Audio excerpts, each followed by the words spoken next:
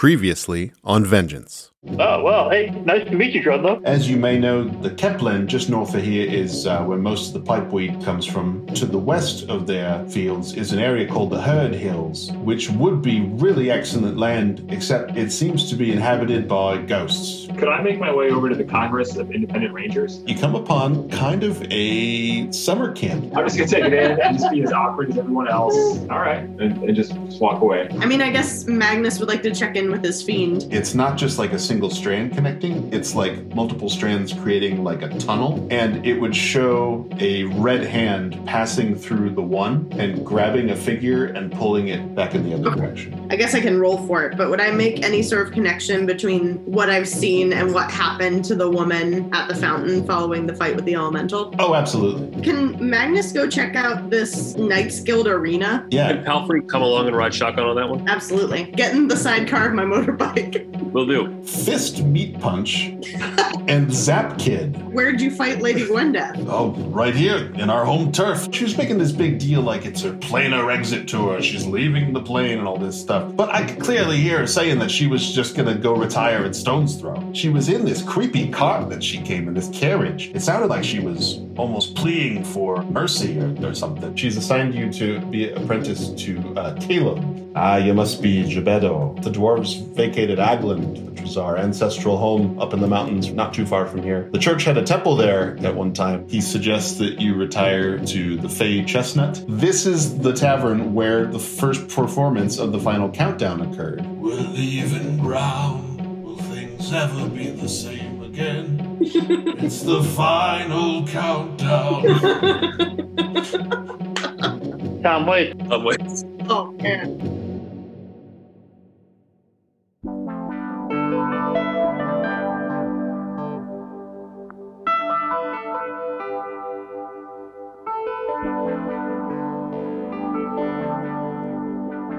So we are in the Fey Chestnut.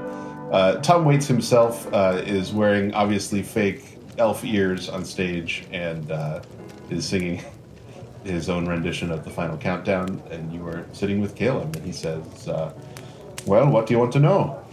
So, as we stated before, we'd like to liberate your home stomping grounds, your undergrounds. And we would like to know what trials we may receive, what we might encounter. There's been talk of beast. There's been talk of, really mainly just the beast. Yeah, well, I certainly don't think you'd just be able to stride in and take it back. You know, I think I may have mentioned that I was very young when my people left, such that I only have vague memories of it and of a great calamity that caused us to leave. But and my parents didn't talk much about it, which is partly why I wasn't interested in hanging around with them. I don't really need to get into that. But as I understand it, we struck something in a very low place as we were mining, and something came up from below.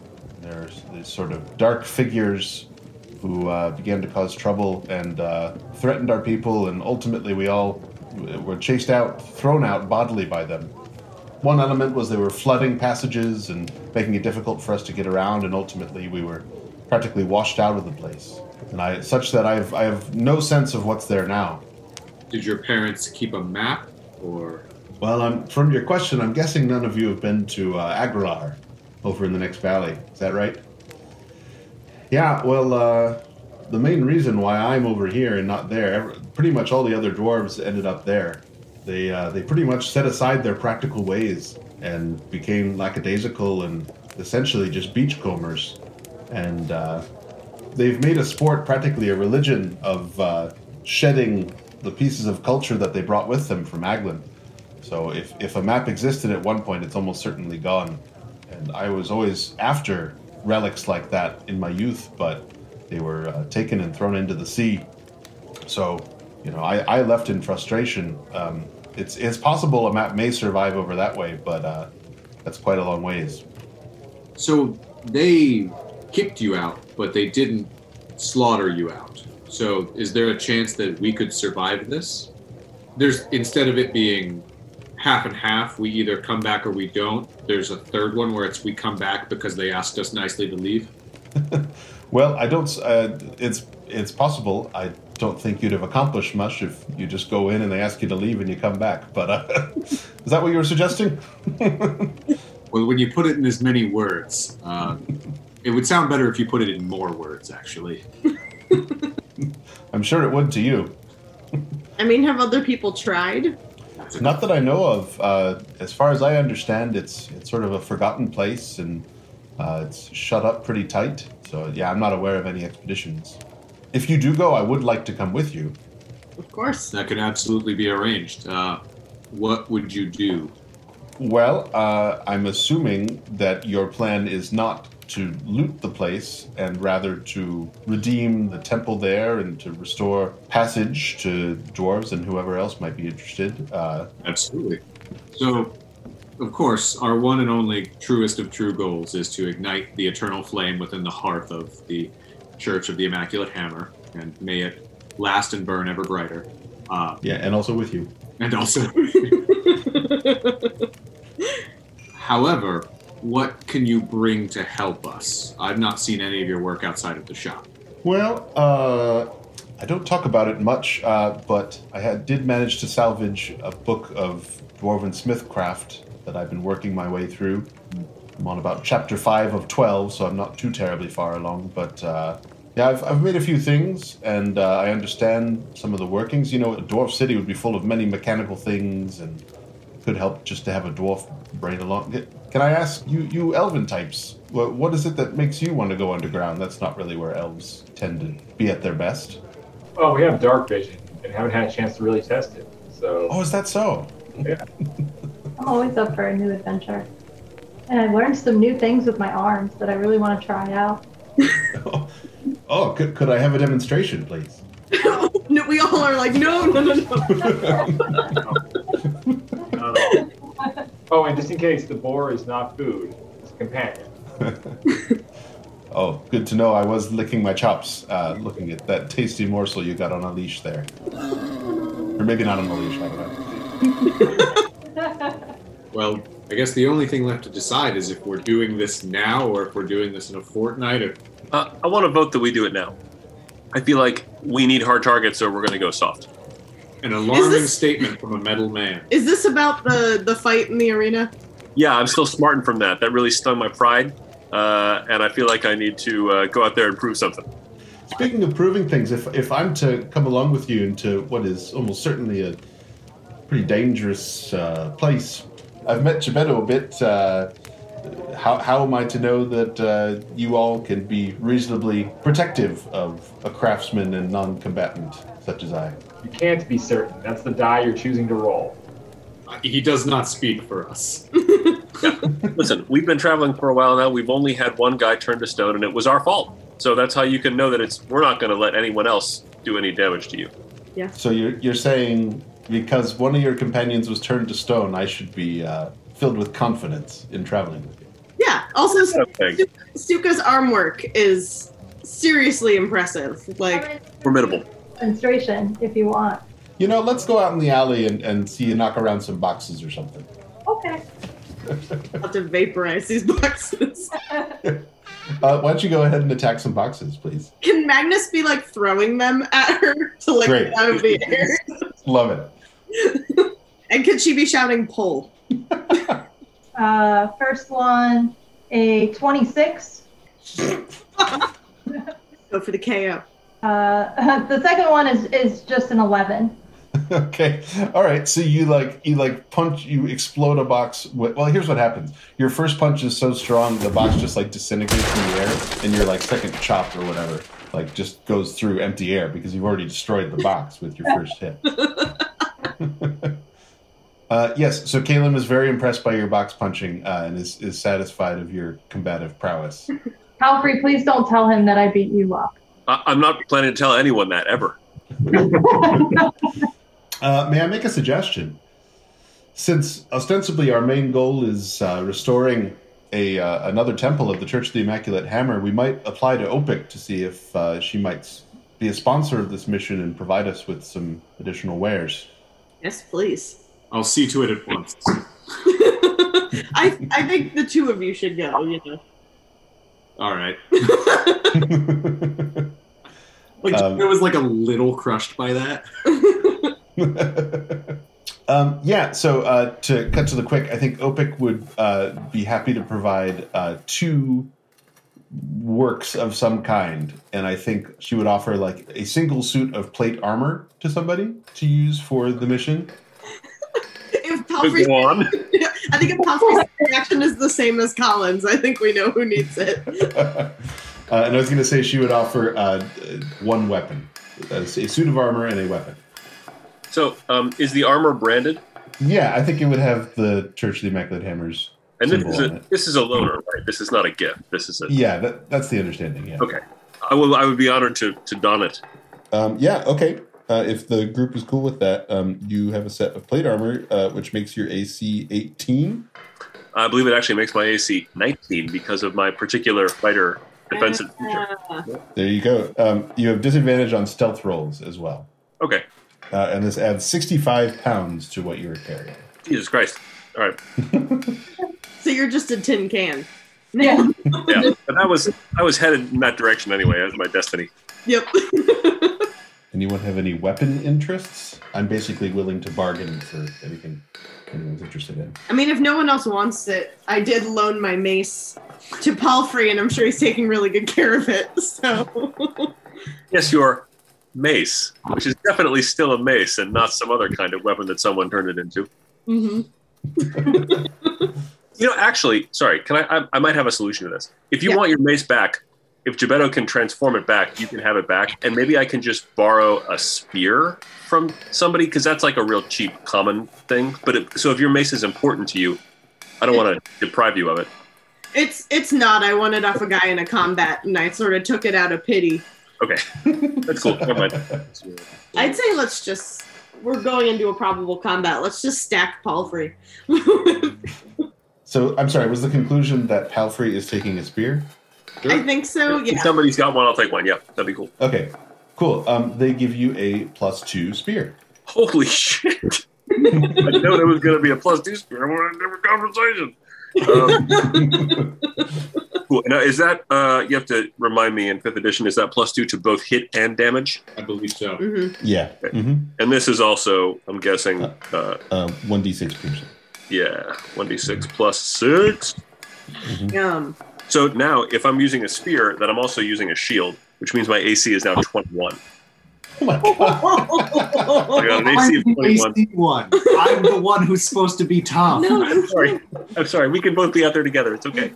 Wait, so Gebetto brokers this mission with his master, the person he's apprenticed to, and then strides into the church, and then Palfrey takes armor and his spear is now beefier than Gebetto. It's great. Yeah.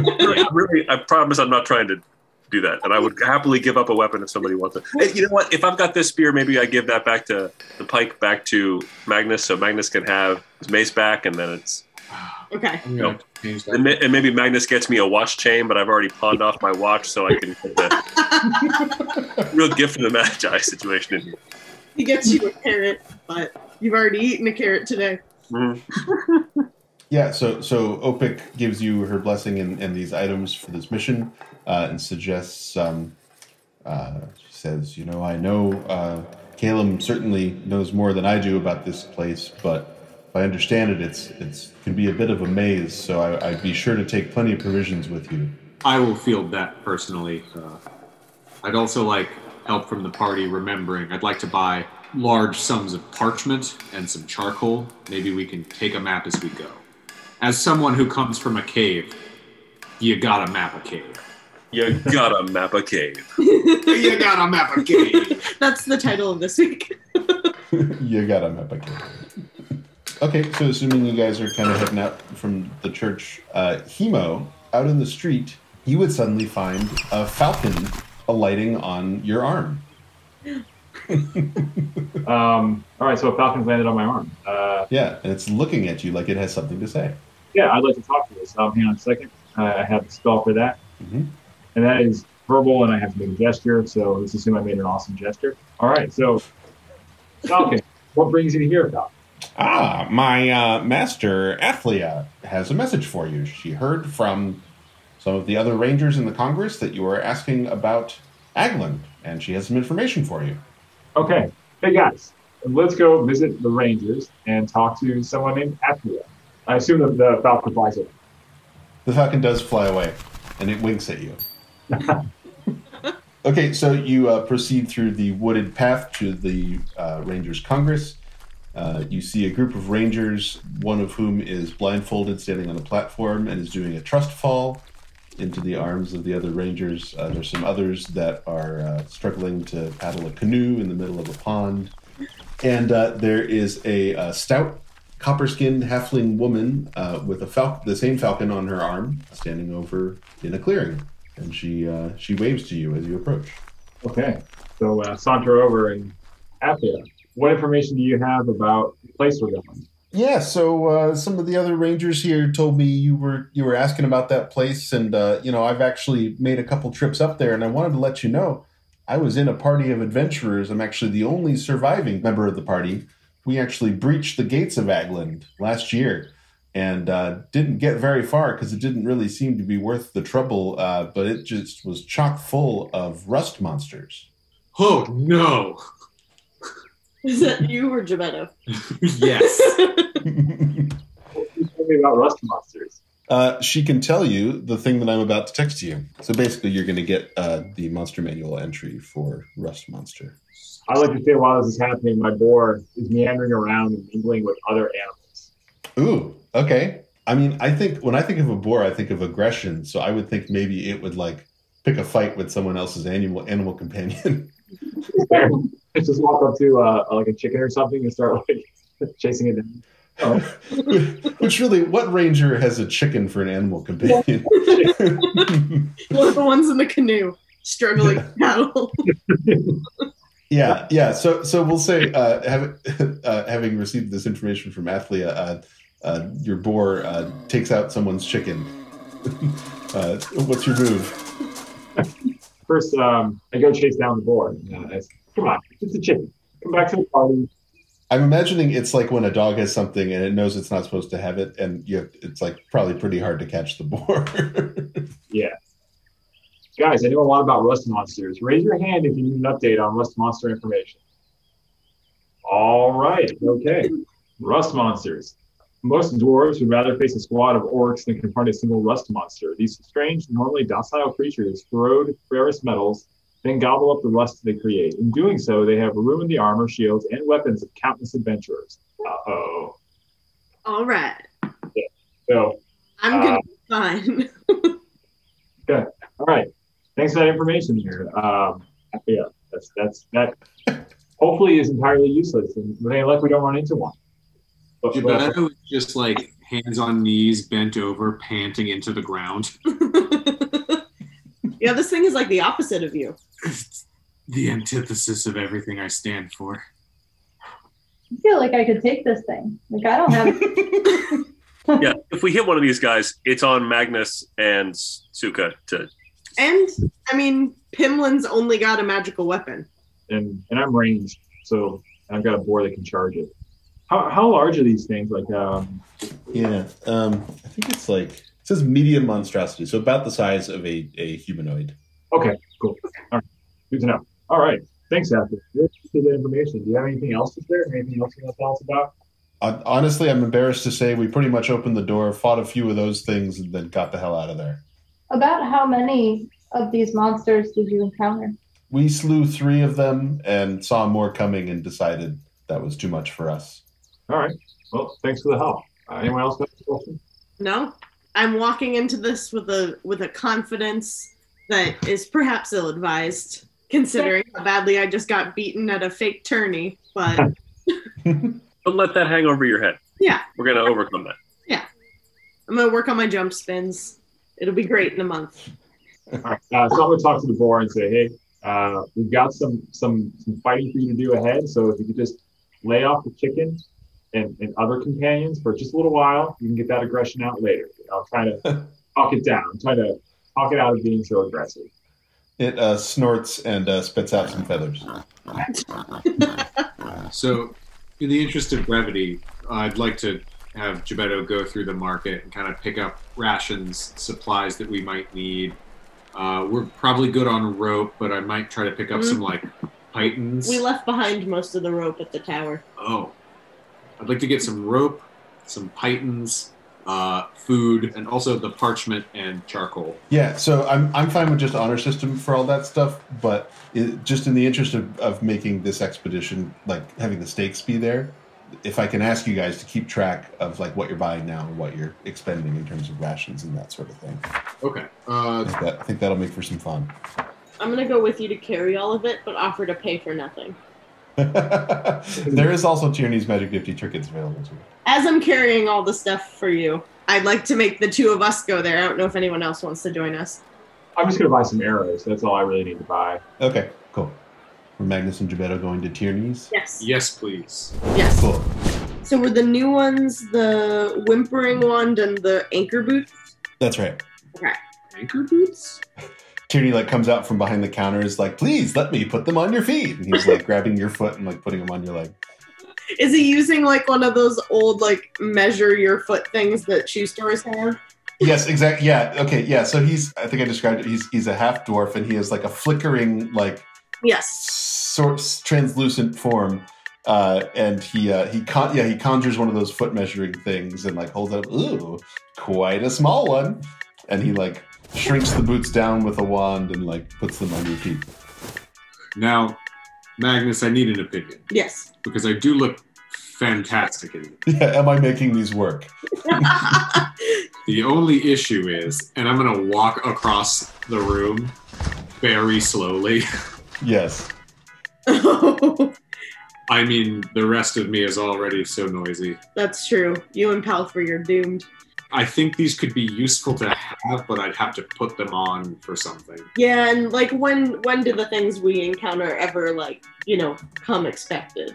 Yes, never. Yeah. Thank you for asking. Okay. Good talk. But I do want them. I mean, do you have these in all of your locations? Of course. They're in every city. Not the one we're going to, though. The one we're going to has nothing to... Well, perhaps someday he'll set up a branch there. Where are you heading to? We're going into the hills of the abandoned Dwarven Mountain. Oh, Aglin. Yeah, I had a shop there. It may still be there. Oh, well. Let me check. It seems that a bunch of boulders have fallen on it. Oh, no. Your business practices boggle my mind, but I have to respect an entrepreneur. Thanks, I guess. Not listed in Gebetto's flaws is that he just fucking loves capitalism. It's like neither here nor there. Well, folks, are you going to buy anything? I think I'll have to pass on the boots for now, but I'm keenly interested, so if anybody comes and wants them, maybe have them wait a couple of days. That's not a service that I offer. Yeah, he doesn't have layaway. I'd like to buy the Whimpering Wand. Awesome. The Whimpering Wand. Short wand of flaky wood with a small, frightened-looking face on it. Once per day, the user may activate the wand by reciting, Whimpering Wand, tell me if frightful things lie beyond. For the next hour, the wand is aware of any threatening creatures within 300 feet, and will whimper in accordance with the severity of the threat and or the number of foes. A single minor foe at the edge of the range will cause it to emit a barely audible whimper, while many fearsome foes close at hand will cause it to emit frightened shouts. The wand may be commanded to silence at any time by the same person who activated it. Any mechanics questions about that? I think I wrote it out pretty clearly. No, that sounds great. Okay, cool. That is sold. Cool. All right. Any other in-town preparations, folks? Why, that sounds like a no. Which means a yes to break time. Hey folks, this is Luke Brevort, your host and dungeon master, and today I'm speaking to you as Athlia, the falconer ranger who texts people with birds. Man, I hope these guys have better luck in Aglin than I had. If they don't come back, maybe I'll scare up another adventuring party, and go loot their bodies. Just kidding, I'm lawful good. Thanks for listening to Session 17 of Vengeance. We will indeed soon learn what dangers are in store for our heroes. In the meantime, I'm here to tell you that the show is edited and sound designed by me, Luke Brevoort. Our theme song is Castles in Winter by Joel Van Drogenbroek. All other music is by me. The website for my sound work is splendorsound.com, and you can email the show at vengeancepodcast@gmail.com. Okay, let's see what happens. Okay, so I think I said it's a 2 days journey into the mountains. Rather than kind of do a play-by-play, I'd like to hear what each member of the party is doing, like, as you proceed. And we'll do some rolls to see, like, how you do at, like, for example, being a lookout, or, I don't know, if you're hunting for game, or whatever you guys want to do. We'll see how that goes, and that'll kind of affect what happens on your journey. And I should say, just to give you the flavor of the thing, so the town of Guildford is in a river valley, and there's no snow in this world, but you're heading towards some very tall, bare stone peaks. You'll be rising through some hills, some wooded hills into like a forest of conifers, and this would be a pretty faint trail. This would have been a very, very active road, something like 50 years ago, but the traffic would have stopped pretty abruptly when the dwarves left. So this is an overgrown road you're traveling on through some woods. Okay. At some point on each day, so primeval awareness is the new skill to me. Of course. Lets me use an action and one spell slot to focus my awareness on the region around me. And I can sense whether the following types of creatures are present within 1 mile or 6 mile favor terrain, with minus forest. So let's say you're in that. Okay. So I can detect aberrations, celestials, elementals, fae, fiends, and undead. So I guess I'm just going to do that. And see if I detect any of those kind of creatures. Cool. You do not. Okay.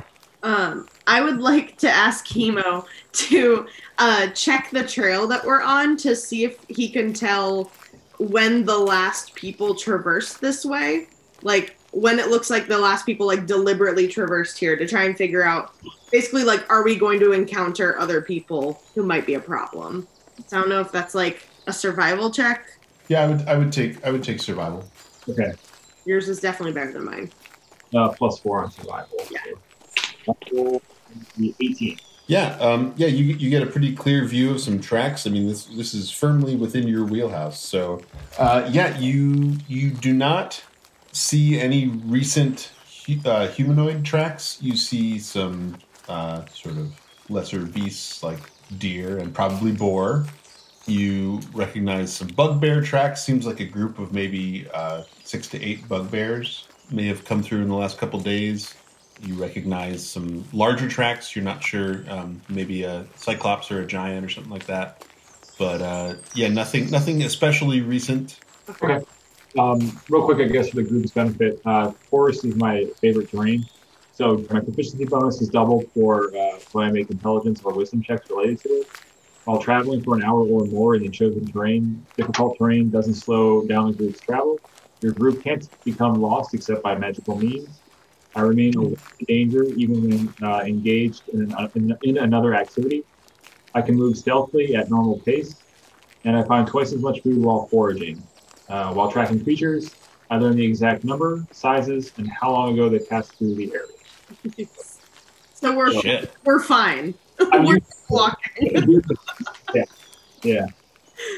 I love that. You guys want to know more about bugbears? I can read you another brief or I like the idea that like the entire time the hero is just like pointing at tracks and then just like launching into the bugbear. Yeah, you're on it. I will say the only sign you detect is you do smell the smell of a campfire from somewhere.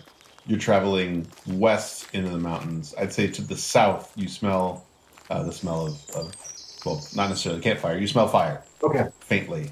All right, group. There is a fire to the south, big west. We could ignore it, or we could go and see what's going on. Sounds like that would be out of our way. I agree. Let's move on.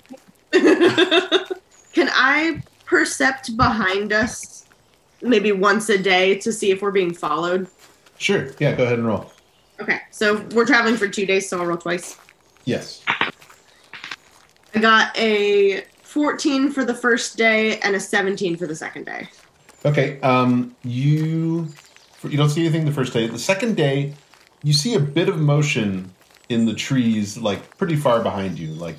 Maybe this is like a spot where you come to like a large boulder that kind of sticks up and you can overlook, and you see a little bit of movement along the path about a quarter mile behind you, sort of down the mountainside. Okay. I'm gonna point that out to Hemo first and say, like, do you see that? And then, like, alert the group. I'll say I see that, but we'll just keep an eye on it and see what happens in the next day. Okay. Any other activities from the group? I'd like to forage for herbs once each day. And then I also want to, during the 4 hours that I'm not sleeping when everyone else is, I would like to create a campfire. That's something I can do with my elemental attunement. And then I would like to cook a meal for everybody. So those are my two kind of main culinary things. Oh, yeah. So the foraging I'll do first. So the first one is 22. Yes. And the second one is another 22. Yes. Then I do D4 twice to see what I get. First one is a 4. Second one is a 2. So you're just like, yeah. Okay, so you just picked up 6 more bundles. So you're just like, covered in bunches of herbs, like all over you. I will say these are fragrant herbs. Ooh. Oh, okay. So now I want to do the meal. So I guess this would just be 2 meals, right? Mm-hmm. Well, let's say we've gotten through the first day uneventfully. This would be going into the second, right? Because the advantage here is Constitution. Yeah. So let's just say this is like the dinner of the first night. Okay. You'd have to beat a 10. Yeah, I have a 7. It was not a great meal. Sorry, everybody. Not a great meal. Yeah, it's not. It's not tasty. It doesn't make any of you throw up, like in your previous experience, your earlier experience. But Gebetto is not great either. What a neutral dish. I could use some more. Okay, I'm done then. Cool. All right. Did you have something, Colin? Yeah, I'd just like to maintain a general air of watchfulness. Okay. I would like to make a couple attempts over the couple of days to write a new hymn for the Church of the Immaculate Hammer. Interesting. I don't know what kind of role that would be. I would accept history or performance, because you're like drawing on or religion. Duh. Yeah. Religion or performance. We're gonna do religion because I have advantage, or not advantage. I have proficiency in it. Yeah. Cool. Do it. Well, my first attempt is an 8. Yeah, it's not great. You realize it's set to the tune of the final countdown. You're like, oh, stuck in my head. Not only that, but you topsiders rhyme your songs? Oh, God. Most everything below ground is spoken word. Maybe there will be some like drum and bass behind it. Chris was here. Chris would be loving this.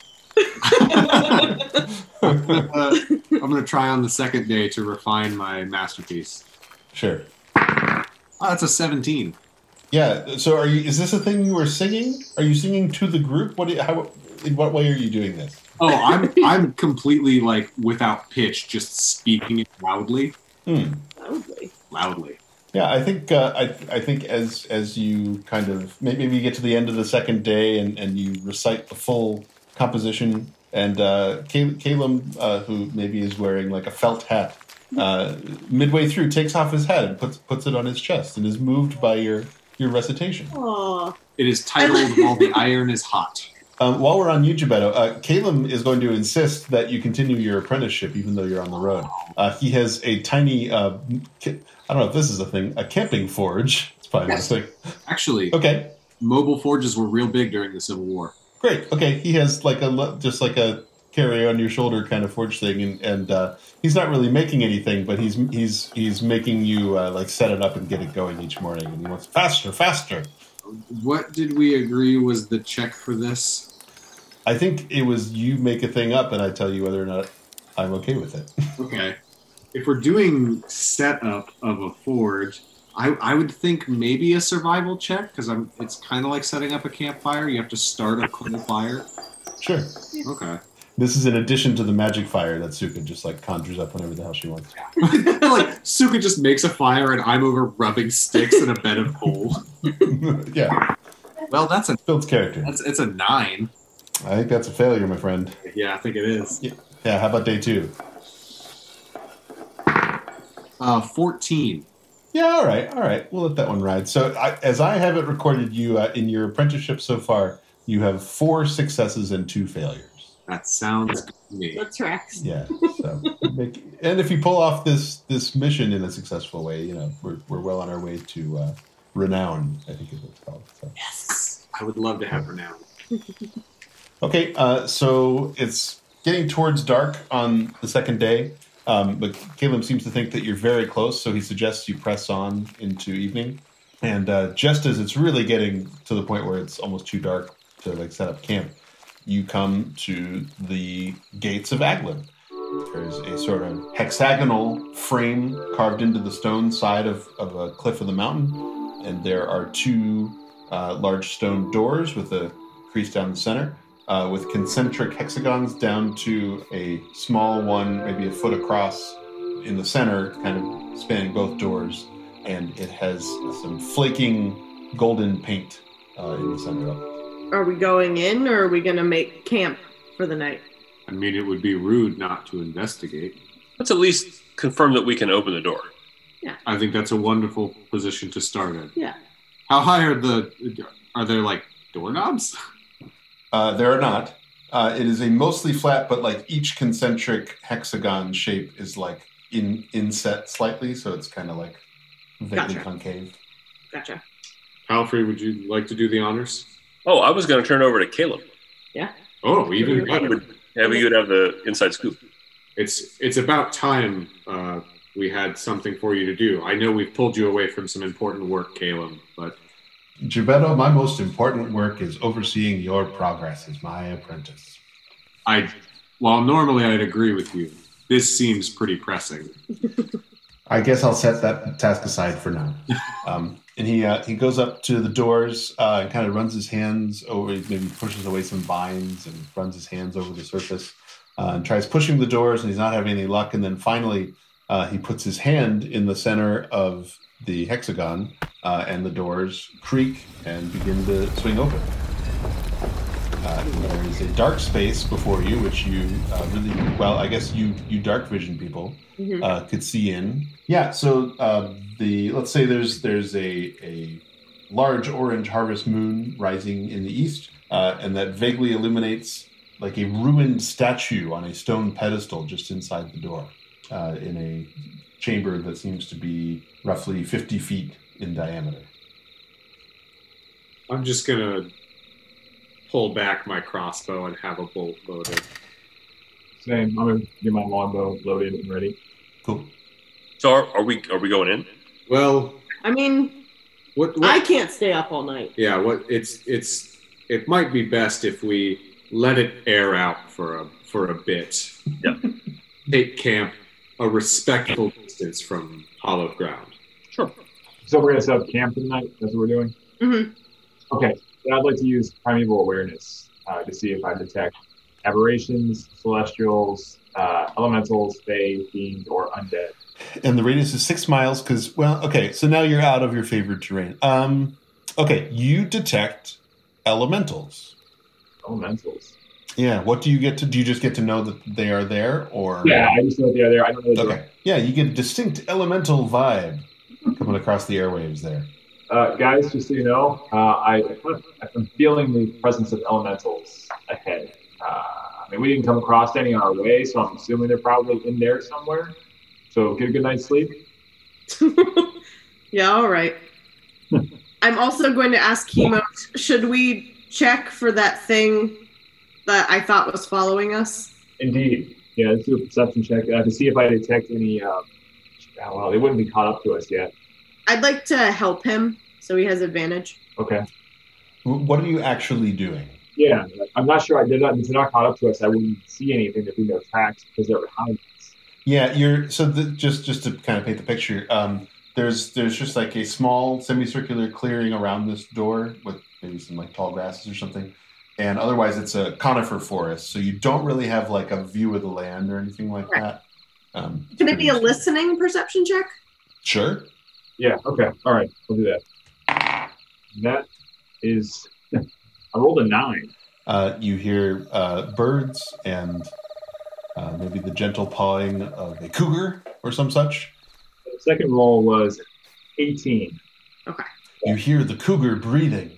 Let me choose one of the many other words for that animal. You hear the mountain lion breathing. It is behind you. Oh no! It is behind you. No, it is not. It is not a threat. You are aware of some sort of generally harmless forest beast moving around you. You hear a faint crackling as of a campfire some way in the distance, again, sort of to your south. Okay.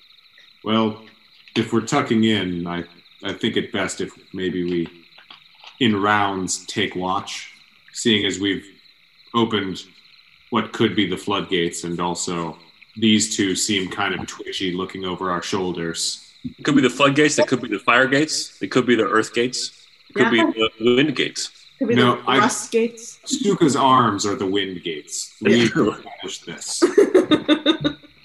I will take first watch. I'll take second watch. I'll take third watch. I'll take 4. I think 3 will probably do it. Yes, I think 3 is the standard for watches. Although I think, Colin, you might have had us do 4 watches in your campaign. I think at the time let's stretch the watch taking out as much as possible. That's because that's like all we wanted to do was take watches all the time. Okay, great. So Be watching anyway because I am awake for part of the night. So if somebody would like to sleep, I would be happy to do. And also, that kind of makes it funny that Hema will be awake but not on watch at one point in the night. Okay, so Gebetto, you're starting off the night. Are you guys making a fire? Like, what are your prepper? Are you pitching tents? Are you sleeping? What's the temperature? Like, is it cold? Do we need a fire? Or It's hot as hell. It's midsummer. It's like, well, I guess you're up in the mountains. It was like in the 80s when you left Guildford, but now it's a nice cool like 68 up here. I think we're good without a fire. I don't know that fire is necessary, and I do not require its pale embers, as my vision in the dark is unrivaled. I just got some serious feels of thinking about 68 degrees outside. Right. That sounds so good. Let me elaborate on how wonderful the weather is right now. Okay, so Gebetto on the first watch with your keen Swerf Neblin eyes, maybe you would all be startled. Roughly an hour after Caleb opened the doors, of their own volition, they creak and pull shut. Good to know. Sleep. I both do and do not like that. But otherwise, your watch is uneventful. So, as Palfrey wakes up for his watch, I'm just going to point over towards the door and be like, I don't know. I don't know. Palfrey, your watch is uneventful. Who was third? Hemo. Oh, Hemo. Oh, I'm sorry. I'm giving you a hard time about not taking a watch. Your watch is also uneventful. And Suka will say maybe you get up to make breakfast early or something, and nothing happens while you're doing that. I would say actually all 4 of you, the whole party, would smell wood smoke very faintly throughout the evening. Huh. Overnight. But yeah, the sun rises in the east, sending bright orange light onto the door of the mountain city of Agland, and morning is upon you. So, I have a quick mechanical question. So, I have bracers on. How do I store key points? Yeah, so I'm glad you asked. We hadn't talked about that. My thought was basically if you get to the end of a day and you have leftovers, you can store them in there. Okay, cool. Or you could do that at will anytime you want to. Okay, great. Can I do a perception check to see if I detect anything that might indicate why the door is closed? Sure. I rolled a 6. They are stone doors with hexagons just all over them. Spaced out roll, so I'll take that.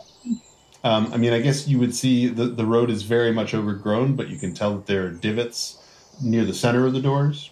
So it seems to have been a trafficked passageway at some point in the past. All right. So we just noticed. So are we going in? This where we Yeah. I do feel a little inconsiderate, Palfrey. I didn't purchase any torches or anything. Oh, I It would not occur to Gebetto that people would need torches. What's in a Dungeoneer's pack? You know what? Actually, this one's on me. I've got you.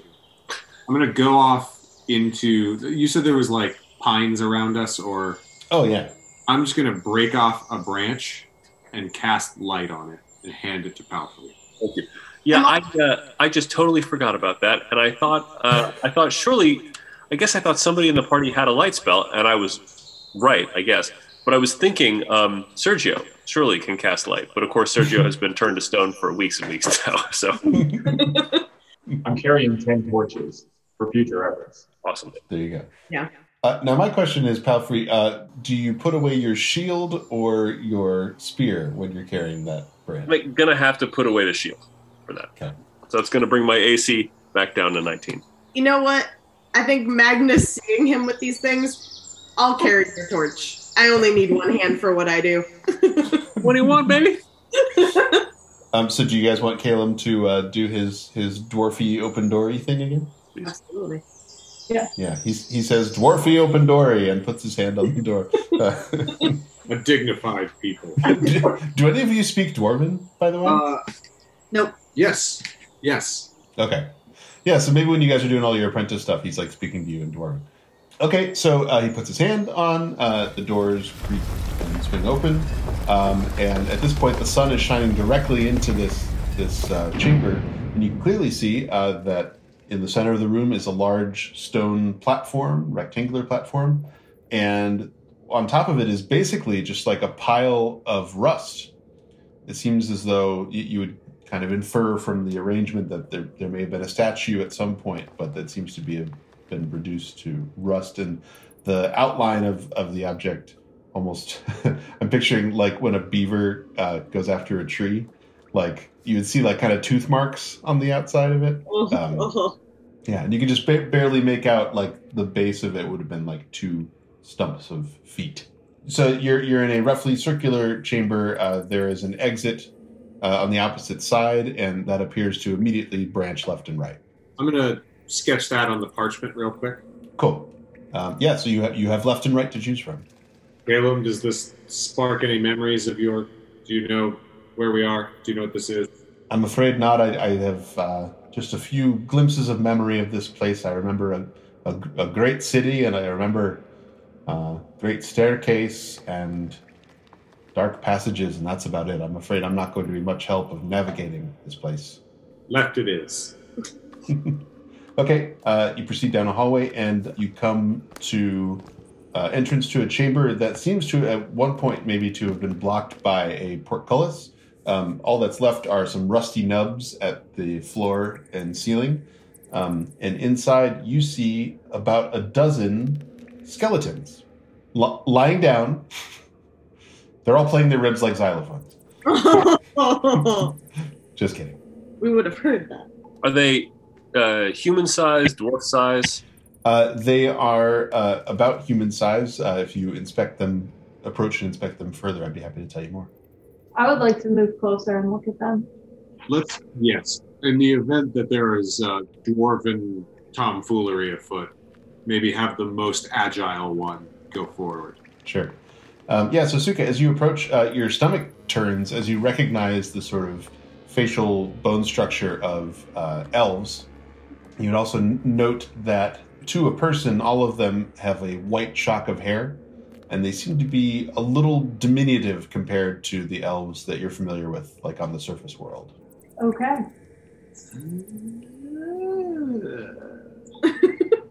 Also, perhaps notable, all you see in this chamber are skeletons and maybe some scant bits of rag, but you don't see any possessions related to these people. Are they laying in an orderly way, or are they just kind of like strewn about? They're sort of scattered around. Okay. So I'll go back and sadly relate that they are elves. They're smaller elves than I've seen anywhere before, and they surprisingly still have hair, which I thought was unusual for skeletons. What color hair? White. Did they seem like they could have been drow? Maybe. Is that characteristic of them? I mean, white hair certainly runs in some of their family trees, and you don't necessarily want to be tall living in a cave. That makes sense. I mean, you can go look at them yourself if you'd like. There's nothing happening in there. They're just skeletons. Not super big on that, but thank you. Okay. Well, right it is. Yeah, and I should say that there are no exits out of that room. It's a dead end. To the right, you proceed down a hallway for maybe 100 yards or so, and then the hallway makes a sharp left and opens into a larger chamber, which is very large, about 200 yards long. In the center, you see some stalactites in the ceiling, but it seems to have been, like it may have been a natural opening, but it's been expanded. You can tell it's carved walls, and there are that sort of hexagonal motif continues in sort of corners and archways in the ceiling. And there's an open space down the middle, and then along the two walls, there are these sort of rock, almost like rock cubicles, like sort of half walls that jut out and seem to make kind of stalls along the two walls. And you can see into one of them on your left, and there is just sort of a patch of rust mingled with dirt. And you see the remains of a cart to your right. Oh, and this is important. Yes, and to your right along the wall, there is a rough opening that seems not to have been cut by tools and doesn't seem to be like an avalanche or some natural cause. It's sort of a rough opening in the wall with a darkness behind it. I bet that's where the rust monsters are coming from. Do we hope they haven't caught wind of us? What do we do in this instance? I'm going to check the cart. While he's checking the cart, can I do an Arcana check on that opening to see if it was caused by magic? For sure. Okay. And I'm going to roll for investigation on the cart. Great. Don't even worry about it.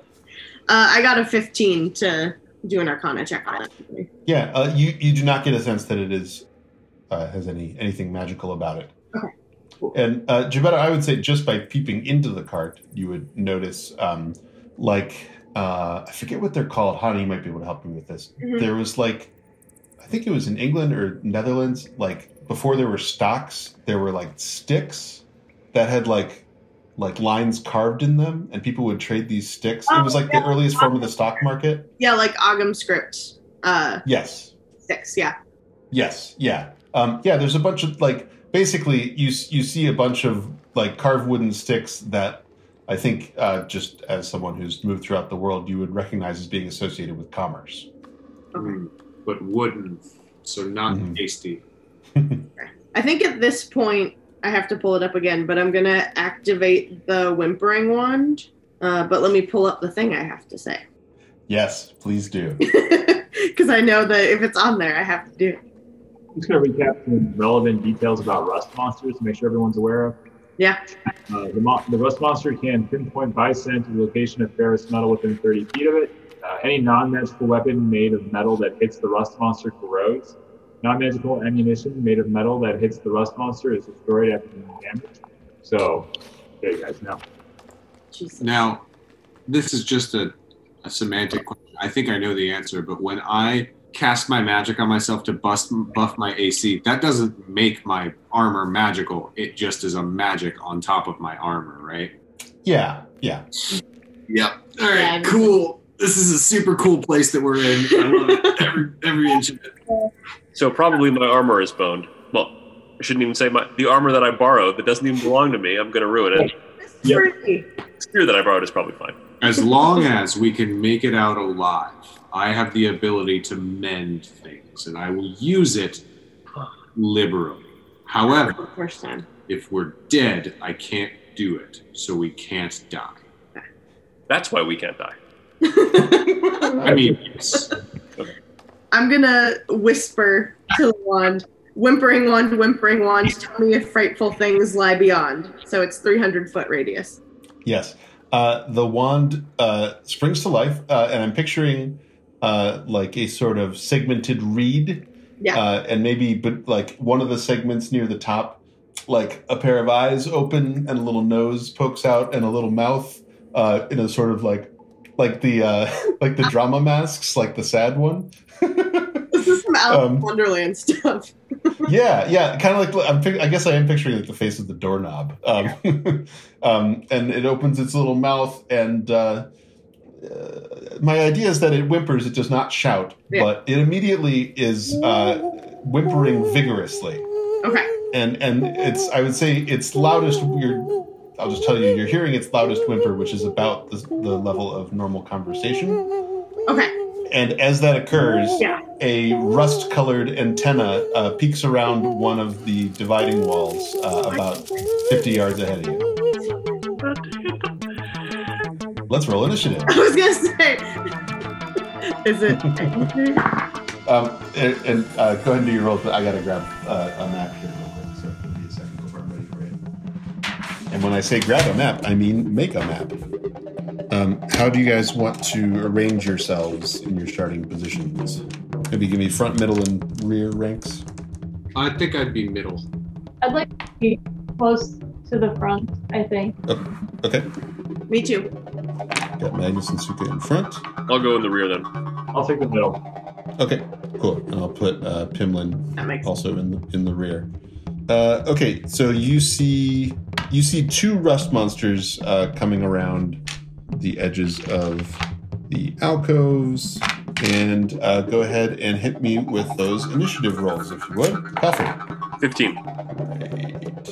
I need to roll for Pimlin. Oh boy. Pimlin rolls a 5. Nice. Also makes sense. But he has a whole bunch of decks, so it would probably be more like 12. Suka. 19. Magnus. We both got 12s, but my dex is higher. So she's Okay. So I'm the top 12. Okay. Below Pimlin, if he also got a 12. Yes. Okay, Hemo. 20. Damn. And then, of course, Caleb is among you. He's going to hide in the back. Cool. Hemo, you are up first. All right, so I'm going to use my bonus action to make the rust monster towards the bottom, so on the right of us, my targeted enemy. Cool. Yeah, I'll come back to that. Then I'm going to have I'm going to have the boar do a charge prior to a tusk attack. So if moving at least 20 feet straight before the tusk attack, target takes an extra 3 that's slashing damage, and it must succeed on a DC 11 strength save or be knocked prone. Speed is 40. So you could close about half the distance with these rust monsters you can see right now. Okay, I'm going to have the boar move closer to within range so that it could do a charge on its next turn. Okay. I'm going to take a ranged attack with my longbow. That will be I rolled a 1. Oh no. Yeah, I mean, you're not used to having a boar running out in front of your party when you're shooting. What's your boar's HP? Boar is 11. We'll say the arrow glances off the boar's hide and leaves a nick and deals one hit point of damage to it. Okay. And it looks around at you, betrayed and confused. I'm very, very sorrowful look on my face, and I'm trying to just communicate with it. Old soul. Sorry. An auspicious beginning to this adventure here. Yeah. Suka. I'm going to work on the one towards the other side, I think. Mm-hmm. And about how far away are we? You are about 60 feet from them. Okay, so I can go 40 feet with a move, so I'd like to move kind of towards the left. Is that like a ledge that I can kind of get behind? Yeah, these are carved stone walls that are about 10 feet high. All right, yeah, I'd like to be just on the edge of it, and then I'd like to reach around the edge and do my first Fist of Unbroken Air. Yeah, get it. So that costs 2 key points. It must make a strength saving throw. Okay. It rolled a 4. Sweet. So it takes 3d10 of bludgeoning damage. A 3, a 7, and a 10. So 20 bludgeoning damage. Yeah, you like knock one of its legs off with this air. And then it also says I can push the creature up to 20 feet away from me and knock it prone. So I would like to as well. Okay, cool. It shoots back into this alcove out of sight, and you hear it squeal in pain, and the smell of rust fills the air. Great. Cool. Palfrey. All right. I think I'm just going to move to the head of the formation. Okay. And keep my head on a swivel. Okay. Ready in action or anything? Yeah. Thank you. I forgot that I could do that. I would like to do that. Or you can take a defensive stance or whatever. No, I want to ready in action. In the event that a rust monster should get within striking distance of where I currently am, I would like to attack. Cool. Okay. You have ready that action. Okay. Pimlin is up. Pimlin is going to pull out. I think maybe Pimlin would have bought like a real grappling hook, having made do with scissors last time. And Pimlin's gonna grappling hook and climb up on top of this. He's gonna try to climb up on top of this wall. Oh yeah. I don't know what exactly his plus is, but he probably rolled a 25. And he's up on the wall, and he's going to. Well, that's plenty. He's up there. Okay, Magnus. Okay, I would like to go my full 30 feet towards them. Okay. And then bonus action, Misty Step, another 30 feet right up on that one. Oh, shit. What does that look like? So what is that? So what it looks like when Magnus does it is he's going to go 30 feet, turn, look at Palfrey, wink, and then vanish for a second so the light will go out from your perspective and then come back on 30 feet farther away. And then for my actual action, I'm going to take out one of my daggers and kind of like wave it in front of its face and then throw it behind it to try and make it like go the other way. Interesting. Okay. What gear are you wearing? I wear leather armor. Okay. Yeah. What else do you have on you? Let's see. I have my hand axe and my dagger. I believe. Okay. That's it. Roll performance. Okay. I'm imagining this is like when you like thinking of like faking a dog into thinking that you've thrown something for them. Although you've actually thrown something. Like if you were holding a bone and you throw a tennis ball, that's what's going on. That would be a 15. Okay, yeah, it like a happy puppy, it turns and well, I guess it's kind of taking a turn here, but it turns and chases after your dagger. And actually, since you were right in front of it, that would provoke an attack of an opportunity, I suppose. Oh, okay. I think I'm just gonna punch it. I don't want to distract it by hitting it with another metal like weapon, so I'm just gonna punch it. Now, what about punching it makes you think that's not distracting? Well, it's not like with the scent of the... Actually, am I able to decline an attack of opportunity? Oh, for sure. Absolutely. Okay, yeah, no, I don't want to take one then, because that would ruin my whole thing. I thought I had. Yeah, it runs over and picks up your dagger like a dog with a bone. Okay. It's like... Given what my theme is, I'm like weirdly charmed. I'm like sort of regretting having to kill these. All right, I know we're at 10, but let's let Gebetto get a turn in here, and then we'll call it. Yeah. Good, because my turn is very important. The first thing I want to do is tap my armor and boost it to 19, turn to Caleb and go, "It's only fair," and tap him, or I don't have to tap him, I just snap and cast Shield of Faith, and his AC boosts by 2. Oh, very good. Okay, I do have some stats for him, so I'll add that. Sweet. I was going to do a better spell, but it required that both he and I wear platinum rings worth at least 50 gold. Friendship rings. I don't have those. Don't have them. He says, is it like a shining magical shield on his chest or something? Yeah, so like I always picture it kind of like almost similar to the like concentric hexagons and stuff, like maybe like a sigil appears and breaks out around you. Oh, yeah, cool. Yeah. That's cool.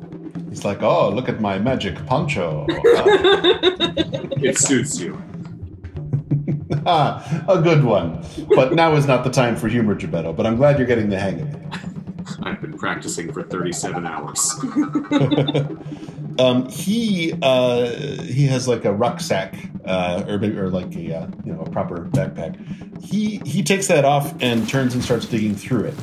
And as he's digging through it, Magnus, you would hear a noise behind you and see two rust monsters emerge from a rusty heap. And the rest of you would see two more emerging from this alcove here, and yet another would emerge from this alcove here. And we will pick up next week. We're going through the hole. That's like 120, 130 hit points worth of rust monsters, right? We have the equivalent of negative 100 hit points of Suka damage. So I guess it's true. You guys made such quick work of the boss of the last little arc. It was like, all right, I'm going to fuck you up this time. Oh, you shouldn't have. Brought it on ourselves. Yeah. All right. Everybody good for next week? Yes. Yeah. Especially with Cool. the cliffhanger. Yeah. Always. Gotta have the cliffhanger. Before we learn its name.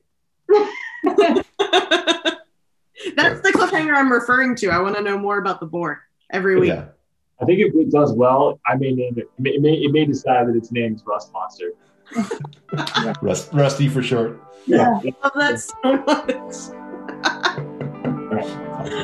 All right. Well, until next week then. Have a good night, guys. Have a good week, everybody. Thanks.